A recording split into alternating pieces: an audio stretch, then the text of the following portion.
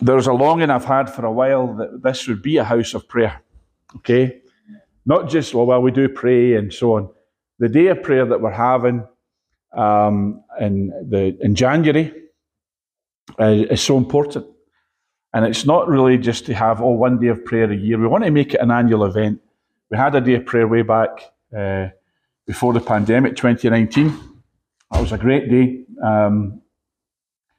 But we want to do more than just have a day of prayer. We want this to be a house of prayer. And that's so vital. And, you know, these meetings and the gathering, I think there should be a lot more prayer. But there has to be a hunger. There has to be an appetite for prayer, not just, oh Lord, thank you, Bill's preaching was wonderful, which, you know, it's good to hear. But really, it's about coming into the throne room, gathering round the throne. That's very much part of this. If you read, Revelation, I think it's chapter 14, it speaks about a great multitude around the throne and living fountains. And every one of us should be a living fountain. And every one of us should be a house of prayer. The Bible says we're the house of God. Now, corporately that's so, but you individually are also a house of God, a place where God dwells. Man, the dwelling place of God. I love preaching that. And of course, if you're the house of God, then you should be a house of prayer for all peoples, all nations. So anyway, that's not my specific message today, but in a sense it is. Remember, next week, of course, Charlotte is coming to minister to us. I don't know if you shared that, but so next week you get a break from my preaching. So praise the Lord for that. And I get to have a day off. But what I want to speak about today, I want to say this. I want to speak about Britain at the crossroads. Because that's where we are. We've mentioned it. Agnes mentioned it. Sister Pearl mentioned it in her prayer. We're at a crisis point in the nation.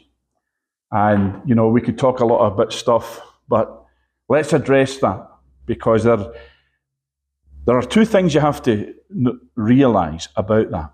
One is, what is the actual problem? You know, a lot of people would come up with economic reasons or political reasons or, you know, socio-economic or whatever. But the Bible tells us the problem of the nation, and it tells us the solution. That's number two. What's the solution?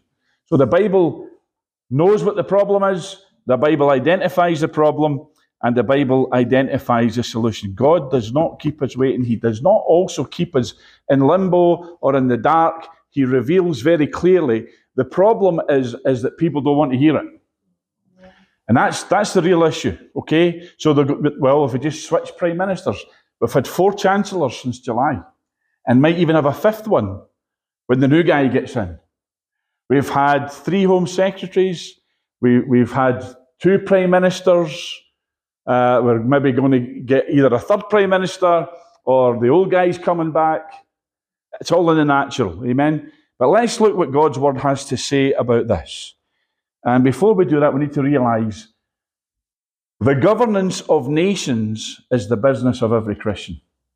The governance of nations is the province of the believer. We need to understand that God has not left it up to chance. He's not left it up to so-called democracy or the democratic process, and it's just a case of, well, I'll just have to endorse whoever they vote in. Friends, that's not so.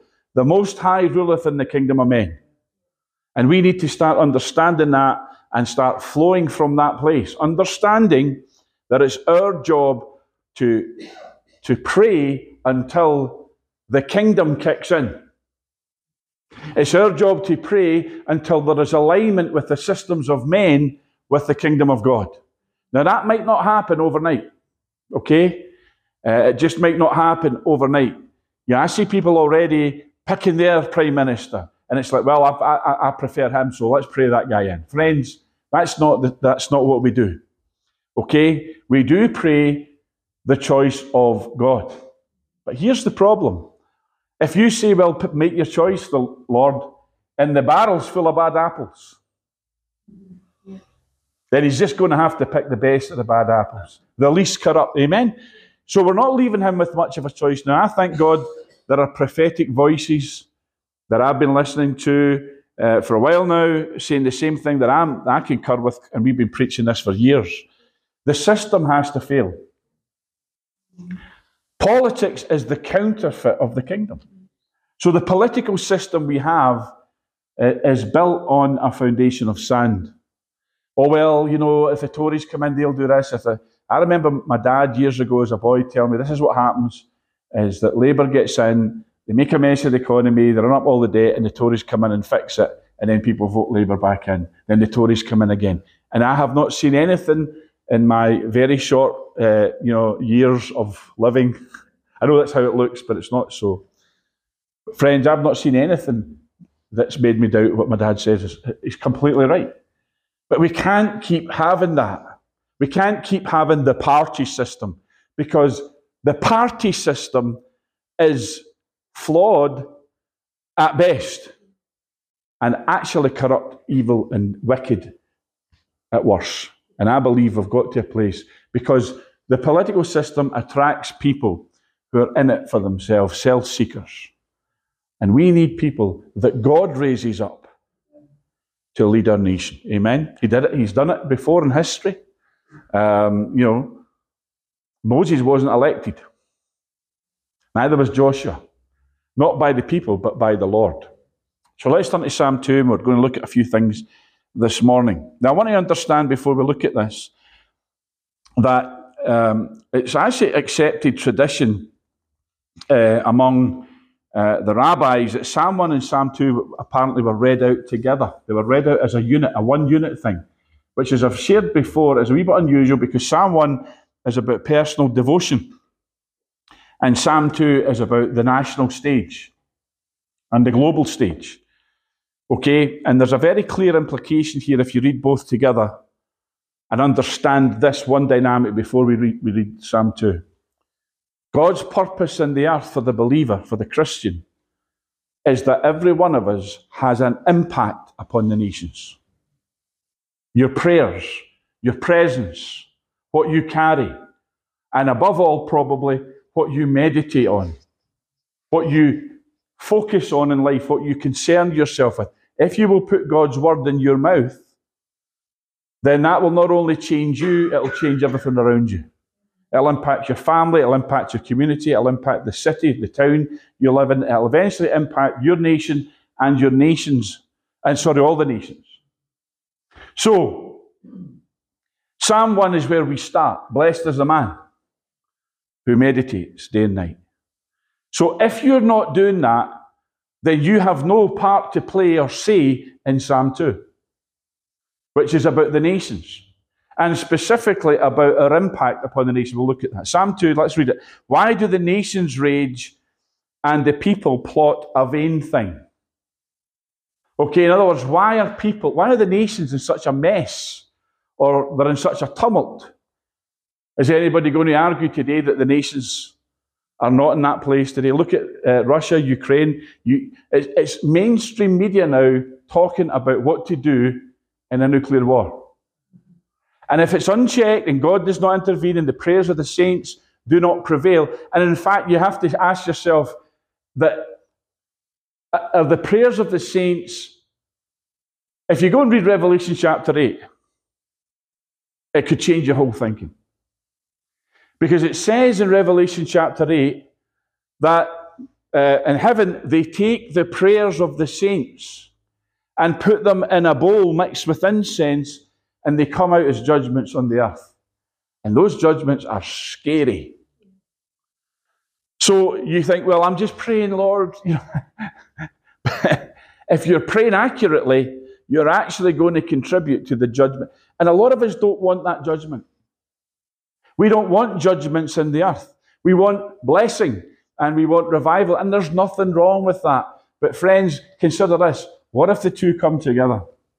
And what if it's necessary for the judgments to be poured out in order that the blessings, that the revival, because let me tell you, the folks out there in that street are not running through that door today saying, there's going to be nuclear war. We need the Lord. Let me tell you, the minute the first bomb lands, they'll be running in here. So it's not about, oh, let's pray that there'll be nuclear war so we get more folks in church. But we have to understand. See, a lot of people don't like what's going on. None of us do. All the mess to carry on. And we're going to look at this. But let me just say this to you. There has to be the biggest mess in number 10 before anybody will realise this system's broken. A lot of people just think fix the system by changing the head, changing the incumbent of number 10. Oh, Boris, we need to get Boris back. There'll be a bit of stability. Or Rishi, he's got good ideas. Amen? Or Penny Mordaunt, oh, she's a bit of glamour in number 10. Friends, you don't change the system by changing the person at the head of the system unless that person is handpicked by God, ordained by God, and put in place. And normally, right now, that takes a miracle. So we're in a sort of bridging place right now between the way things are and God's shown us how terrible they are, how futile they are, how vain they are, to where we need to be, which is an anointed group of people running the nation.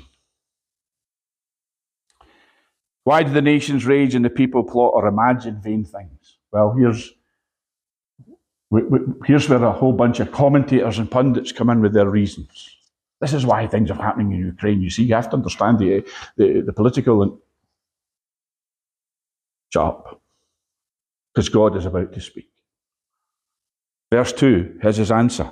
This is the answer to the question in verse 1. This is the answer. Why is Britain in such a terrible condition? Why are the nations in such a tumult? Why are the nations raging? Here's the answer. God doesn't even leave it a few verses. He tells us straight in the next verse. The kings of the earth set themselves, and the rulers take counsel together. And in some versions it says they conspire together. What's the conspiracy? Here it is. Against Yahweh, against the Father, God, the Lord, and against his anointed, against his Son, Jesus, saying...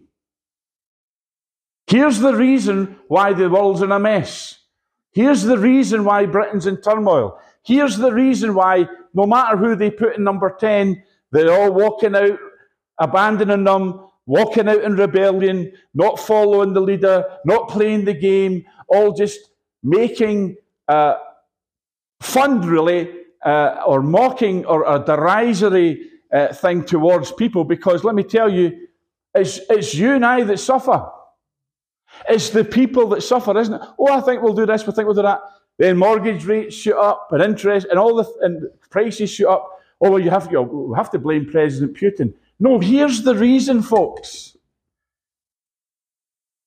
And I want to tell you this, I'm not going to go too far. President Putin is the only one that's actually talking about the Lord Jesus. Yeah. Amen. I don't hear Joe Biden saying, oh, Jesus, as Jesus would say. I don't hear it from number 10.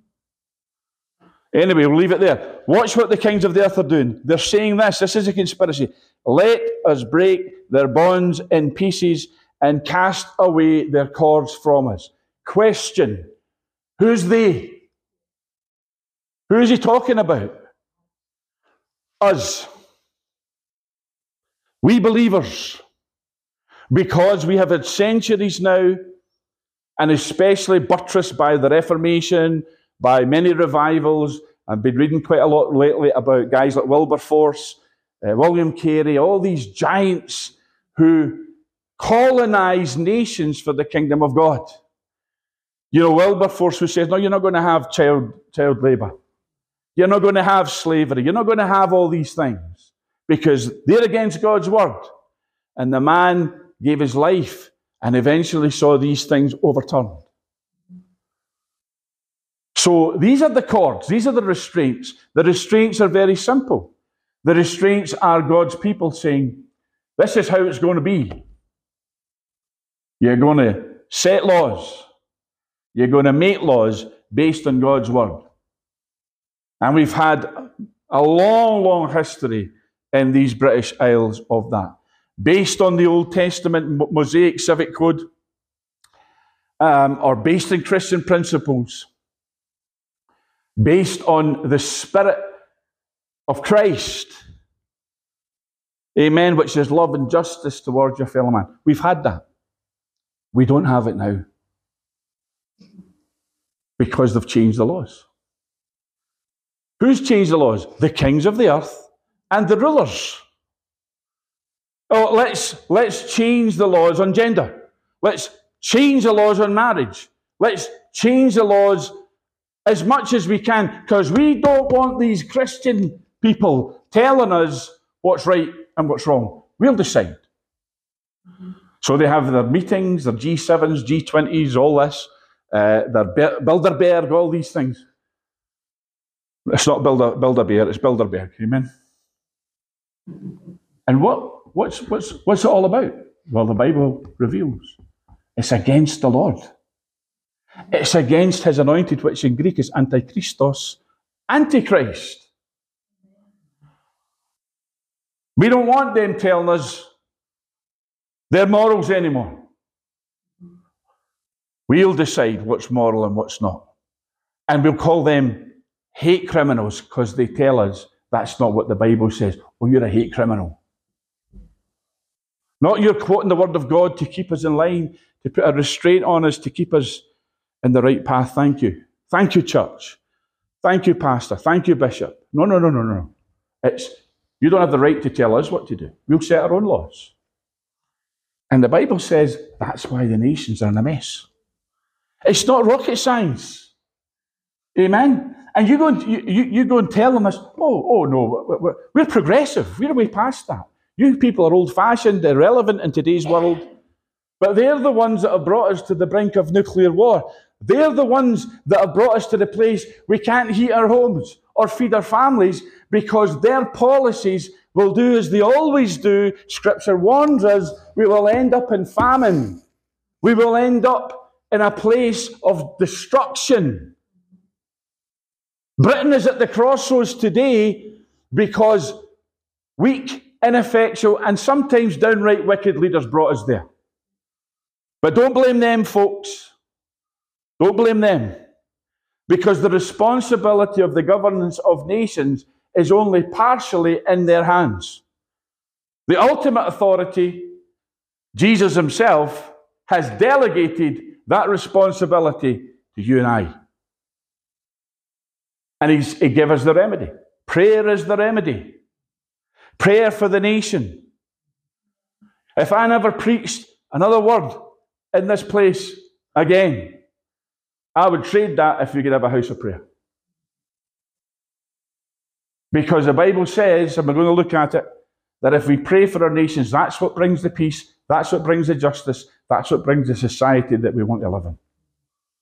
And I want to put it to you very simply. If we're not seeing that society, we ain't praying enough. Or we ain't praying accurately.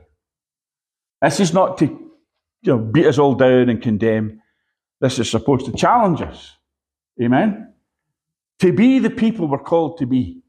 The word ecclesia, the called out ones, but it also has and did have in the ancient world. If you said ecclesia in the ancient world, that's why when Jesus said it, they were so startled. It meant the governmental assembly, the people who make the decisions, the people who say how things should be run. It's the ecclesia, folks. We're not here to sing 4 hymns, have a nice wee sermon, have a nice bacon roll, whatever, and go home. We're here to change things and transform things and disciple the nations and bring them under the rule of King Jesus. That's why we sang about King Jesus this morning. We're in a kingdom, not a democracy. We're in a kingdom, not a republic. There's no republics in heaven. There's no democracy in heaven. There's no elections in heaven. The only people elected in heaven are the elect. Amen? And they didn't elect themselves or each other. The Lord elected them. I know I'm getting a bit Calvinistic here, but you understand? He who sits... Now here's what God's response is. He doesn't pace up and down, wringing his hands. Oh, what are we going to do? Oh, my goodness me. Any ideas, Holy Spirit? Can you come up with a strategy? No, folks. He who sits in the heavens shall laugh. Think about that. What's God's response to number 10? What's our response? Weeping and wailing, and maybe rightly so. Some people are distraught. What's God's response? He's laughing. He's laughing. Hallelujah. Why is he laughing? I will mock when your fear comes on you. When your calamity comes. That's Lady Wisdom speaking, isn't it? Because he, the one who has wisdom for kings and rulers, but they would have none of my reproof, the Lord says. So I'm laughing. Because this is the harvest of refusing to bow the knee to King Jesus. This is why Boris was drummed out. This is why Liz Truss was hounded out of office. Oh yes, there were instruments involved, but human instruments. But ultimately, it's because these people choose to try and govern a nation without the aid, strength, wisdom, counsel, ability of Almighty God and His people. So there comes a full fruition. And that full fruition, it really has been the collapse of government in the last few weeks, months. He who sits in the heavens shall laugh, the Lord shall hold them in derision. And it's not spitefulness, pettiness. But what the Lord, I believe, is modelling here is that you and I should be laughing. Not with sneering, oh, ha, ha, but laughing with joy. Because let me tell you, when the strength of man runs out, that's when the strength of God kicks in. When man is shown to be utterly bereft of ideas, of counsel, of ability, of strength, of wisdom, and it all looks as if it's going to sludge, that's when the Lord steps in, that's when His people step in.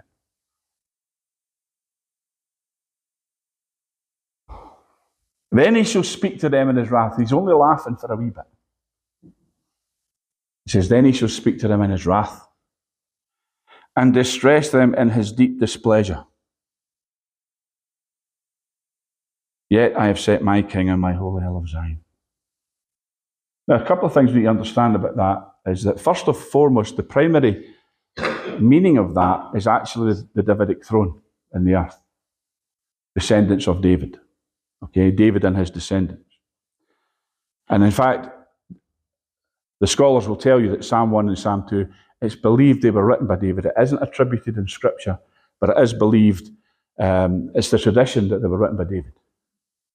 So David is saying, I'm God's son. And the Bible calls him the firstborn, doesn't it? Psalm 89. So the Davidic throne in the earth. But we all know, and of course New Testament prophecy bears it out, the ultimate fulfillment of this is the Lord Jesus. So it's messianic. So God is really saying today to the nations, to the kings and rulers, Mr. President, you're not the leader of the free world. Mr. Pope, you're not the leader of humanity. Mr. Putin, you're not the boss. Jesus is. Jesus is the ruler of the kings of the earth. Revelation chapter 1, verse 5. I've got the positions filled. Thanks for applying. Thanks for trying to take the role. Trying to get your sharp elbows to put you to the forefront. Mr. Macron, Mr. Johnson, whoever it is. Thanks for applying. But the position is filled. King of kings and Lord of lords. The job is fulfilled. It's filled. The position is filled. I've set my king on my holy hill of Zion. You know, Jesus sits in a higher realm of authority, a higher dimension of power, a higher realm of glory. He rules over all at the right hand of the Majesty on high. And then He says, I will declare the decree. See, our problem is that this problem will not be solved of the nations. It will not be solved by begging prayers. It'll not be solved by bawling and squalling. Oh, Lord, we beseech thee, O Lord. That's not going to cut it. There has to be a declaration of a decree. There has to be somebody that stands up in faith and says, this is what the Lord says. You know, it's not about you praying your favourite into number 10. It's not about you praying, oh, this is how Britain should be, or how Scotland should be. Stevie tells the story way back in the independence referendum that they were having a meeting, and Stevie, doesn't mind me saying it, he's a unionist. He believes the union is the best. But he didn't want to foist that on people. So he suggested, and rightly so, he says, why don't we just pray God's will be done in the matter? Yeah? And this woman apparently turned around and says, you've got a demon. Because she was independence. You're demonic. Imagine telling a man of God he's demonic for saying, let's pray thy will be done. Friend, that's where people go to. With their own opinion. Oh, I'll tell you. Let me tell you. Now, we all have our opinions. But if your opinions don't align with the will of God, you need to change. In fact, your opinions don't count even if they're right. Because the only thing that matters is the will of God. That's why Jesus didn't say, let's pray, your kingdom come. He said, no, let's pray as in us. You know, we pray, my kingdom come. My will be done. No, he says, thy will. God's will be done. Watch this. I will declare a decree. The Lord has said to me, you are my son, today I have begotten you. Ask of me. And the implication is demand of me. Not beg of me. In other words, demand it. And I will give you the nations for your inheritance. Now, of course, that's addressed to Jesus. The Father is saying to Jesus, the nations are your son, just say the words. But here's what I want to show you. The Bible says that we are joint heirs with Christ. We are heirs of God and joint heirs with Christ. So if the nations are his inheritance, they're our inheritance. Oh, well, the nations, so there's going to be a great fall. The nations belong to Satan, not according to God's word. Amen? And not according to the decree that comes from the inheritors of the saints in light. The joint heirs with King Jesus. When the Bible speaks about inheritance, it's speaking about what Abraham inherits. And what Jesus inherits because he's the seed of Abraham. And the Bible says in Romans that Abraham is the heir of the world. Oh, the world's a wicked place. Don't you know the world? Oh, no, we don't want that world. Well, we're the heirs. The world is the world system. Yes, amen. We don't want that. We're no friend of that. We don't want to be a friend of the world system, but the heirs of the world are the seed of Abraham, which is Jesus and his brothers and sisters. You and I, friends. So I'm not going to hand the world over to Satan. It don't belong to him. It belongs to my elder brother and my King and my Lord. And because of that, it belongs to me. It belongs to us. I'm not talking about being arrogant. Oh, it's all mine, it's all mine. We're talking about saying, this belongs to the kingdom. These streets belong to the kingdom. This city belongs to the kingdom. This nation belongs to the kingdom. The nations. And the Bible says one day all the nations are going to come and eat the leaves of the tree of life for their healing. Nations need healed. People need healed. And we're not just talking about physical healing. We're talking about that which afflicts mankind. Why does it afflict them? Because the kings of the earth and the rulers are in a conspiracy. So that's why we pray. We don't pray, oh Lord, bless our new Prime Minister. You know, our dear PM. I'm reading stuff like that online about Liz Truss. Oh, what a shame. Look what they're doing to this poor wee woman. Oh, our dear PM. Friends, we're not talking about sentimentality, mush. We're talking about the purpose of God in the earth. And that's why if you don't cut the mustard, you shouldn't be there. And you don't cut the mustard in this game because you don't have the relationship with God through Jesus Christ that gives you the authority in the earth to lead a nation, like Moses had, like Joshua had, like David had, like Solomon had in his earlier reign. Ask of me and I will give you the nation of your inheritance, and the ends of the earth for your possession. Well, I've shared this before and I love doing it, so I'll do it again. The ends of the earth in Scripture don't just mean as far as you can walk or go. The ends of the earth is a specific geographical location, which to the ancients, they understood it to be the north coastlands of Europe and the British Isles.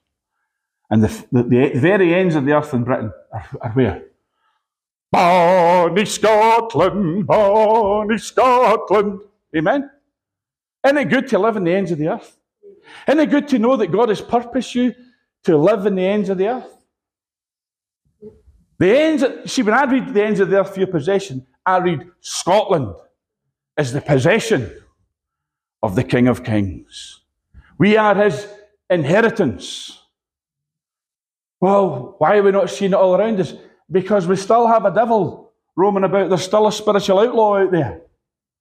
And that's why Scotland's in a mess. That's why Britain's in a mess. Because the devil knows better than anybody in this room that these British Isles are the dominion, the inheritance, the possession of the Lord Jesus Christ.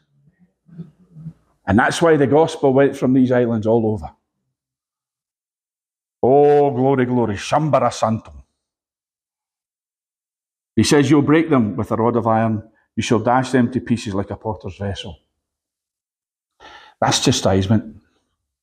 Oh, we don't want chastisement. Let's pray. We won't get it. Let's pray somebody will come along. Maybe we can get Boris back. And things can just go back to normal before all this. Friends, we need the chastisement. If you're good old King James Bible lovers, you'll know what it says about those who are not, we don't accept him as Father and accept his chastisement. I'll be polite and use the word illegitimate, but the old King James Bible uses a stronger word. And we are not an illegitimate nation or people. If we need chastised, we just stand and say, Lord, we're under your hand. We pray for mercy, but if we need chastisement, we receive it. Amen? I spoke the other day about when you were a kid and you got the laying on of hands ministry. Didn't do you any harm, did it? Oh, I'm still in therapy because my mammy smacked my backside. No, friends. If you're in therapy because your mammy smacks your backside, then you need that devil cast out you. We need the chastisement. We don't want it if we can avert it. You know, if an apology to your mammy or your daddy sufficed, that you didn't say, well, I know you've forgiven me, but I'll take the beating anyway. No. It was thank you, Jesus. Amen? But friends, when you needed it, it's when you got it. And when you got it, you needed it, and it was good for you. And he's talking here really about nations that oppose him. Friends, let's just pray, Father, our nation does not oppose you. Our nation receives. We are the people of God. Now therefore, and we'll look at this. Now therefore be wise, O kings. Now he's talking to the kings. And let me tell you something right now. If you ever get a chance to stand in front of Nicola Sturgeon or of the next Prime Minister, I don't know if it was you that sent me, David, other people did. There was a wee meme going round, a wee thing, wee joke going round online during the week. Number 10 Downing Street as a Airbnb. Perfect for short stays. Amen. And we're laughing, it's funny, but in a sense, we should be weeping as well. But he says there, now therefore be wise, O kings, be instructed, you judges, you nobles, you rulers of the earth. Now that word wise, you just read that and you think, oh, be wise, O kings, yes, amen. But we don't understand what the word means until we look at it in the Hebrew. It's the Hebrew word wise. And it's Strong's number 87919 for you scholars. But it's the same word in Joshua 1 verse 8. Let's just finish this and then we'll turn to that quickly. Be instructed, you judges of the earth. Serve the Lord with fear and rejoice with trembling. Whoever the next Prime Minister would be, can you imagine? Serve the Lord with fear. Fear the Lord, there's your number one step. Do that, and then every step will follow, and you will govern wisely. Do they do that? No, they don't. Did Liz Truss seek the counsel of the godly? She might have been praying, but was she praying in the right manner? Did Boris? Did Theresa May? Think about it, friends. Kiss the Son, lest he be angry, you perish in the way when his wrath is kindled but a little. Blessed are all those who put their trust in him. In other words, don't do the foolish thing and reject the Lord and neglect his counsel. Kiss the Son, embrace Jesus, declare Jesus to be Lord over your nation, Mr. or Mrs. Prime Minister. So far we've only been speaking about Prime Ministers, and I don't know that we'll have time to go into it, but I want to tell you this, just to, if we don't really get into it time-wise, there are prophecies of a change in our system. Recent prophecies, but there are much older ones that say the day is coming when we're going to have a sold-out king on the throne of Britain. Sold out to Jesus. A Davidic king, a shepherd king, a king who puts God before everything and leads the nation back to the Lord in the midst of the Babylonian system. They're prophetic. In fact, those prophetic words came out of Glasgow. They came out of a particular meeting in a particular group and some particular individuals in Glasgow. Prophets of God from the very early days of Pentecost in the last century. Those words came forth. You see, Britain has to go back to being a kingdom again. Not a democracy, not a constitutional this, that, and the next. Friends, we need to be a kingdom again. The problem is not that kings had too much power. Prime ministers do, presidents do. The problem is not in the power that kings had. The problem is that you have to have the right person on the throne. Just like we have to have the right person in 10 Downing Street. Just like we have to have the right person sitting just now as your local councillor. Sitting down in the city chambers. Governmental positions should be filled by people who have been prayed in by the people of God or occupied by the people of God themselves. We're not taking over, we're not starting a militia, we're not handing out rifles here. In fact, the only thing we're handing out is swords, the sword of the Spirit, which is the Word of God. And until you see that this is a tool for governance of the nations, it'll always just be a holy religious book to you. This is a manual for governing society. It's written about kings, by kings, for kings, to kings, and from the King of Kings. This is a manual for kingdom living, not just as individuals, but as societies and nations. You come to Bible college, you'll find that out. We're still enrolling. Book of Joshua, we'll close with this. After the death of Moses, the servant of the Lord, it came to pass that the Lord, or Yahweh, spoke to Joshua, the son of Nun, Moses' assistant, Moses' servant. What did he say? He says this, Moses, my servant, is dead. I don't know that Joshua didn't know that Moses had died. So God wasn't really saying to Joshua, did you know that Moses died? He's saying, Moses, my servant, is dead. What he's saying is, you're crossing into a new season. This is a different paradigm. Okay, this is a different realm. You're stepping into another dimension. There's a line in the sand. When you step over that line, the Moses era is over. The Moses way of leadership is over. Moses' government is finished. You're the man. You're het, as we used to say. Now therefore arise, go over this Jordan, you and all this people, to this land which I am giving to them, the children of Israel. Every place that the sole of your foot will tread upon, that have I given you, as I said to Moses, from the wilderness and this Lebanon, as far as the great river, the river Euphrates, all the land of the Hittites, and to the great sea toward the going down of the sun shall be your territory. No man shall be able to stand before you all the days of your life. Wouldn't you like to hear that if you were the Prime Minister? Because it looked like every man stood against the last one. All resigning and the media and everything else. You see, when you're a leader raised up by God, it doesn't matter who opposes you. It doesn't matter what they say. They can't budge you out of office. Which tells you a lot about the people in the office.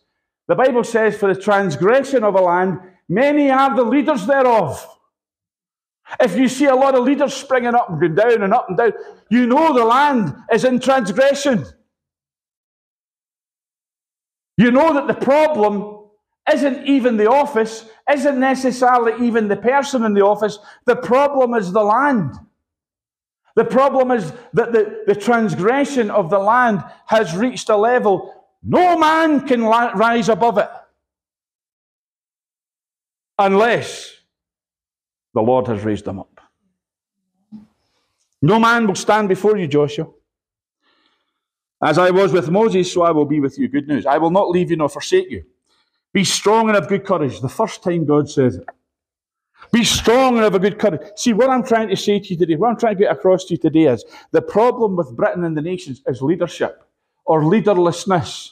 So therefore, the solution is the right leaders. And you're going to pray for the right leaders if you take this message to heart.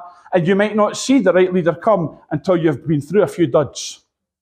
So there has to be perseverance. God will just pick the best one, maybe of a bad bunch, until your prayers have reached a place that you are absolutely determined to stand before the throne of God and say, no, we want a Joseph. We want a Daniel. We want the right leader.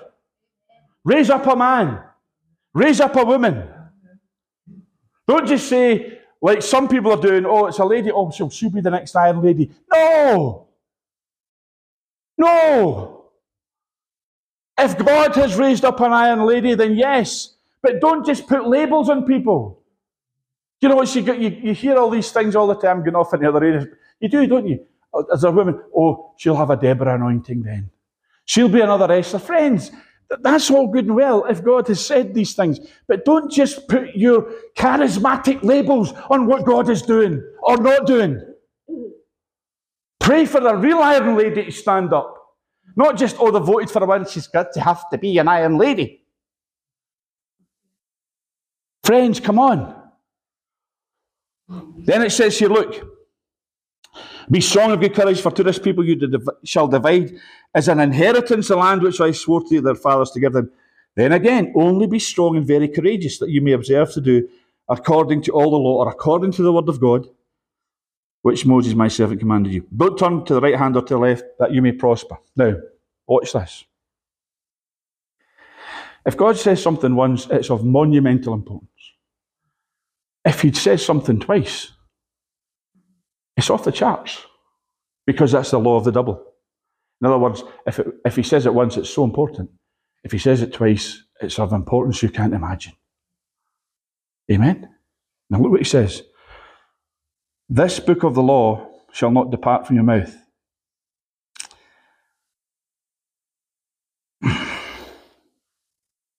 But you shall meditate in it day and night, that you may observe to do according to all that is written in it. For then you will make you be prosperous, and then you will have good success. Now, maybe Joshua was thinking, I'm going to get one of those rods. Moses got a staff, he got a rod. Oh my goodness. He could do miracles with that rod. Imagine I had a rod behind this pulpit that I just said, who needs healed? Come up, sister. Touch the rod. Amen? Oh, there's roadworks. You can't get out the street. I'll make a path in the wilderness for you. Amen? Those folks over there give you I will call a plague of lice upon them.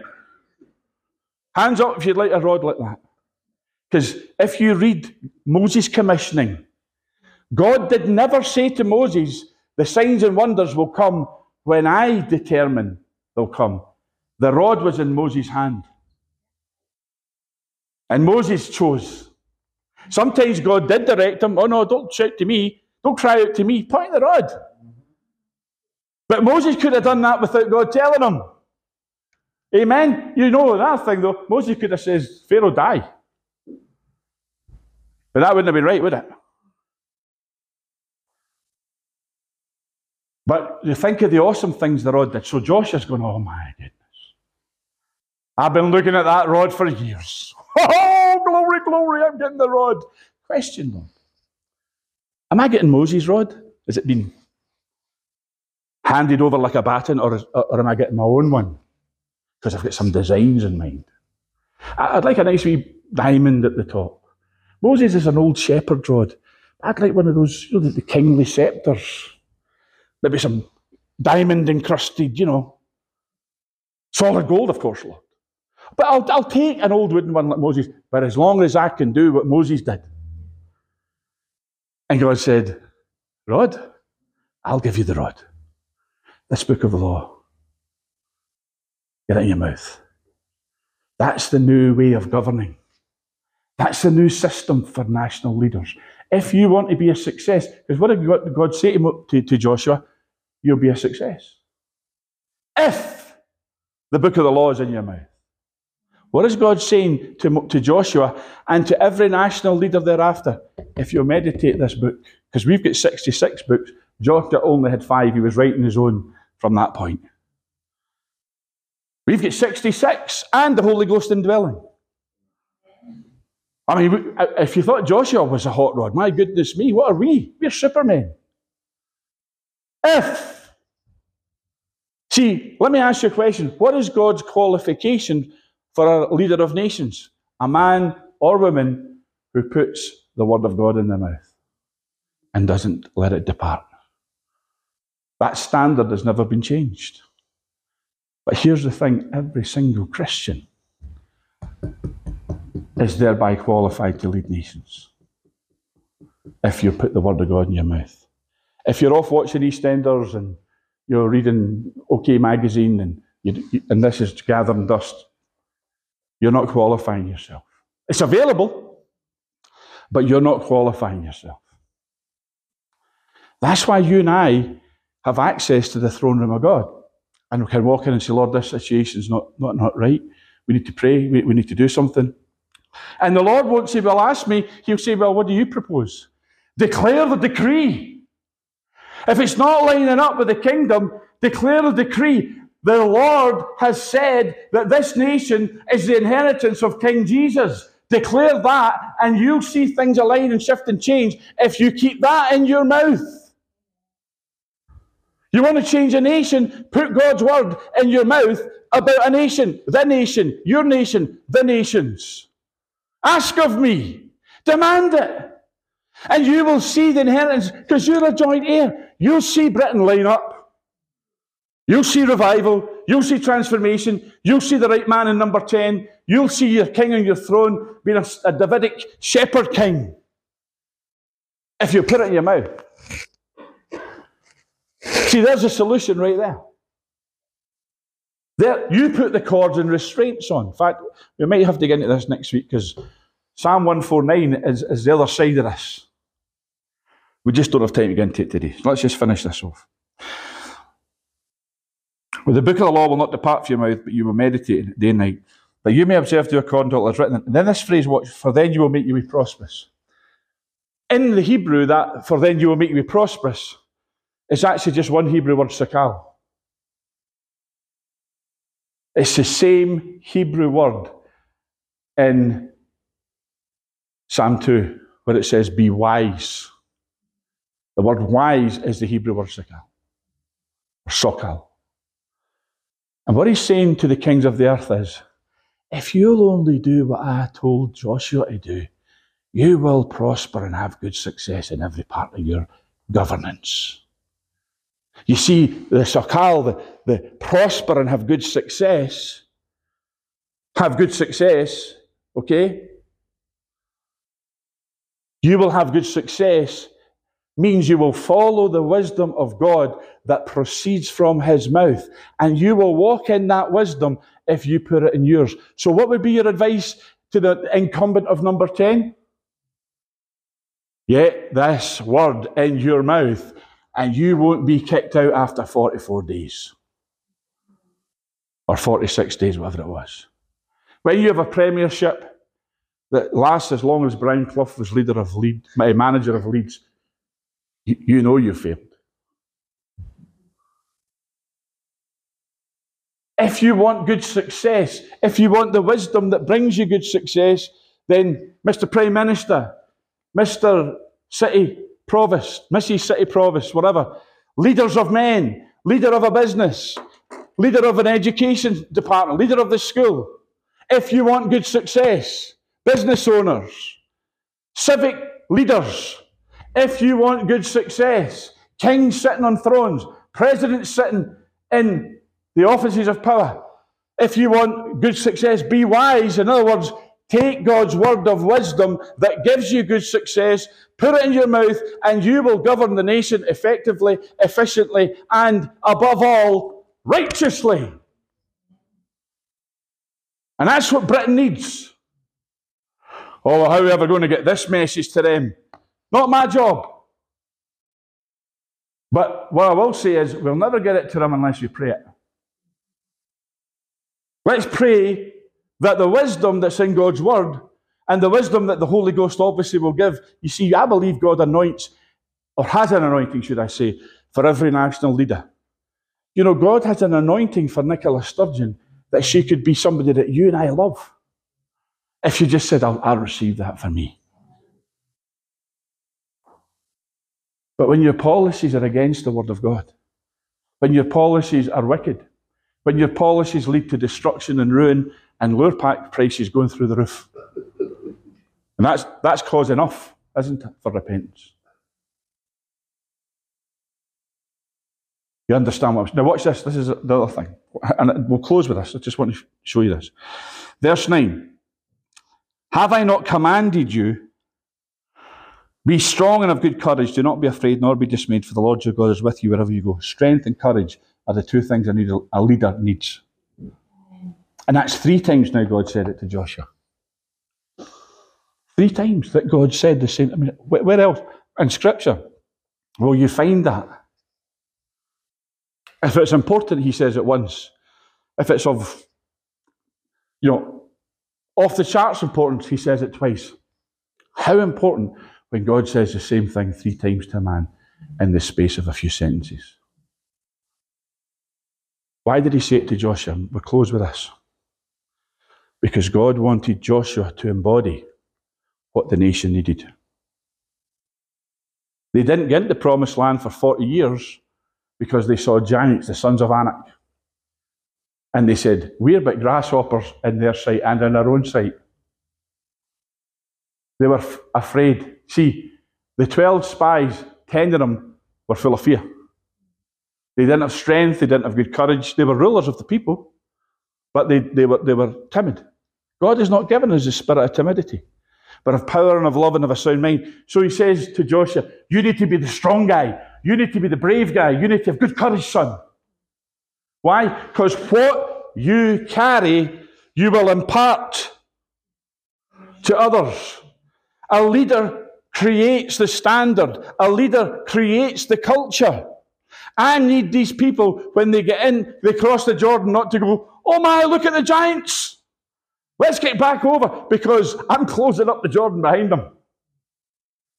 Amen? So when they go over, they need to be like you. They need to be people of strength and good courage, because leaders impart the culture. What pervades the leader, pervades the people he leads. Look what happens at the end, but we won't read it all because we need to close here. But at the end, he talks to the leaders, the officers, and look what he says. It says, so they answered Joshua, saying, well, let me see what verse this is. Verse 16, he's told them they're going over the Jordan and so on. They answered Joshua, saying, all that you command us we will do, and wherever you send us we will go. Folks, they're picking it up. They're picking up that spirit of conquering that Joshua had. They're picking up what Caleb and Joshua had. You see, before they didn't, they picked up what the 10 other spies had. The timidity, the weakness, the cowardice, the fear. But now they're picking up the 2 leaders that God endorsed and approved. See, Joshua and Caleb kept their position. They kept their office. In fact, Joshua was promoted. Why? Because they did not have fear. They were the right men to lead Israel. Just as we heeded Moses in all things, so we will heed you. Watch this. Only the Lord your God be with you as he was with Moses. Succession in leadership has to imply that the last leader, the next leader will be as good as or better than the last leader. Not a dud. Not just because it's a woman you call her the next iron lady and she's really the Play-Doh lady. Amen? Not just because, well, you talk like Churchill, you look like Churchill, you act a wee bit like Churchill, you're the next Churchill. Come on. Just as he was with Moses, we need you to be that guy. Now watch this, friends. Look. Whoever rebels against your command and does not heed your words, and all that you command him shall be put to death. In other words, we're with you all the way. If somebody rises up that's not with you, we're going to kill that guy. That's how much we're with you, Joshua. We'll stone that guy to death. We are 100% behind you. I'll be the first one to throw the stone. Well, leaders need followers, lad, don't they? They do, let's be honest. But that's not the point. Look what they said to him next. Only be strong and of good courage. This is the people talking to Joshua. God said to Joshua at the beginning of this chapter, be strong, be courageous. And now the people are saying to him, oh, Joshua, you need to be strong and courageous. What's happening? It's transferring from the mouth of God into Joshua and then into the people. The people themselves are picking up, we need to be fearless. We need to be brave. We need to be strong. We've got Jordan to cross and get into these. Let's get into them. Amen? Why? The warrior conquering spirit that God is putting in Joshua from the lips of his mouth. Joshua is starting to, yeah. What did God say to Gideon? Gideon hiding away from the Midianites. Be strong, you mighty man of valor. See, God will speak to what he wants you to be, his destiny in you, even when you're hiding from the enemy. Oh, you're a mighty man. What comes from the mouth of God has to come into us, and has to come into national leaders and then be transferred to the people. Not cynicism, not a jaded, cynical, defeatist attitude, but, if you want a nation to be strong, you have to have a strong leader. And I'm not talking here about human strength, like Napoleon-type strength. We're talking about somebody that's strong in the Lord. The strongest leader there is a man or woman who is totally dependent upon the Holy Spirit. Amen? But knows who they are in Christ. Or knows what their destiny is. We might get through a few Cyrus leaders, a few people that God raises up for a season. But we're going to get shepherding leadership in this nation of Britain. And it's going to come from the throne. And we're going to have prime ministers and foreign ministers and home office, whatever it is, home secretaries. Where all these people are going to be men and women that God has raised up. That's what we're believing for. That's what we're praying for. That's what we're declaring the decree for. Amen. Britain is at the crossroads. Well, I'm going to tell you this. I'll close with this very statement. God deals with a nation, not according to all that's out there, not according to the media, not according to the pollsters, not according to political parties, not according to political activists. God deals with the nation according to his remnant people in that nation. And what the remnant says goes. if the remnant is a serious remnant before the throne of God. The Lord bless you.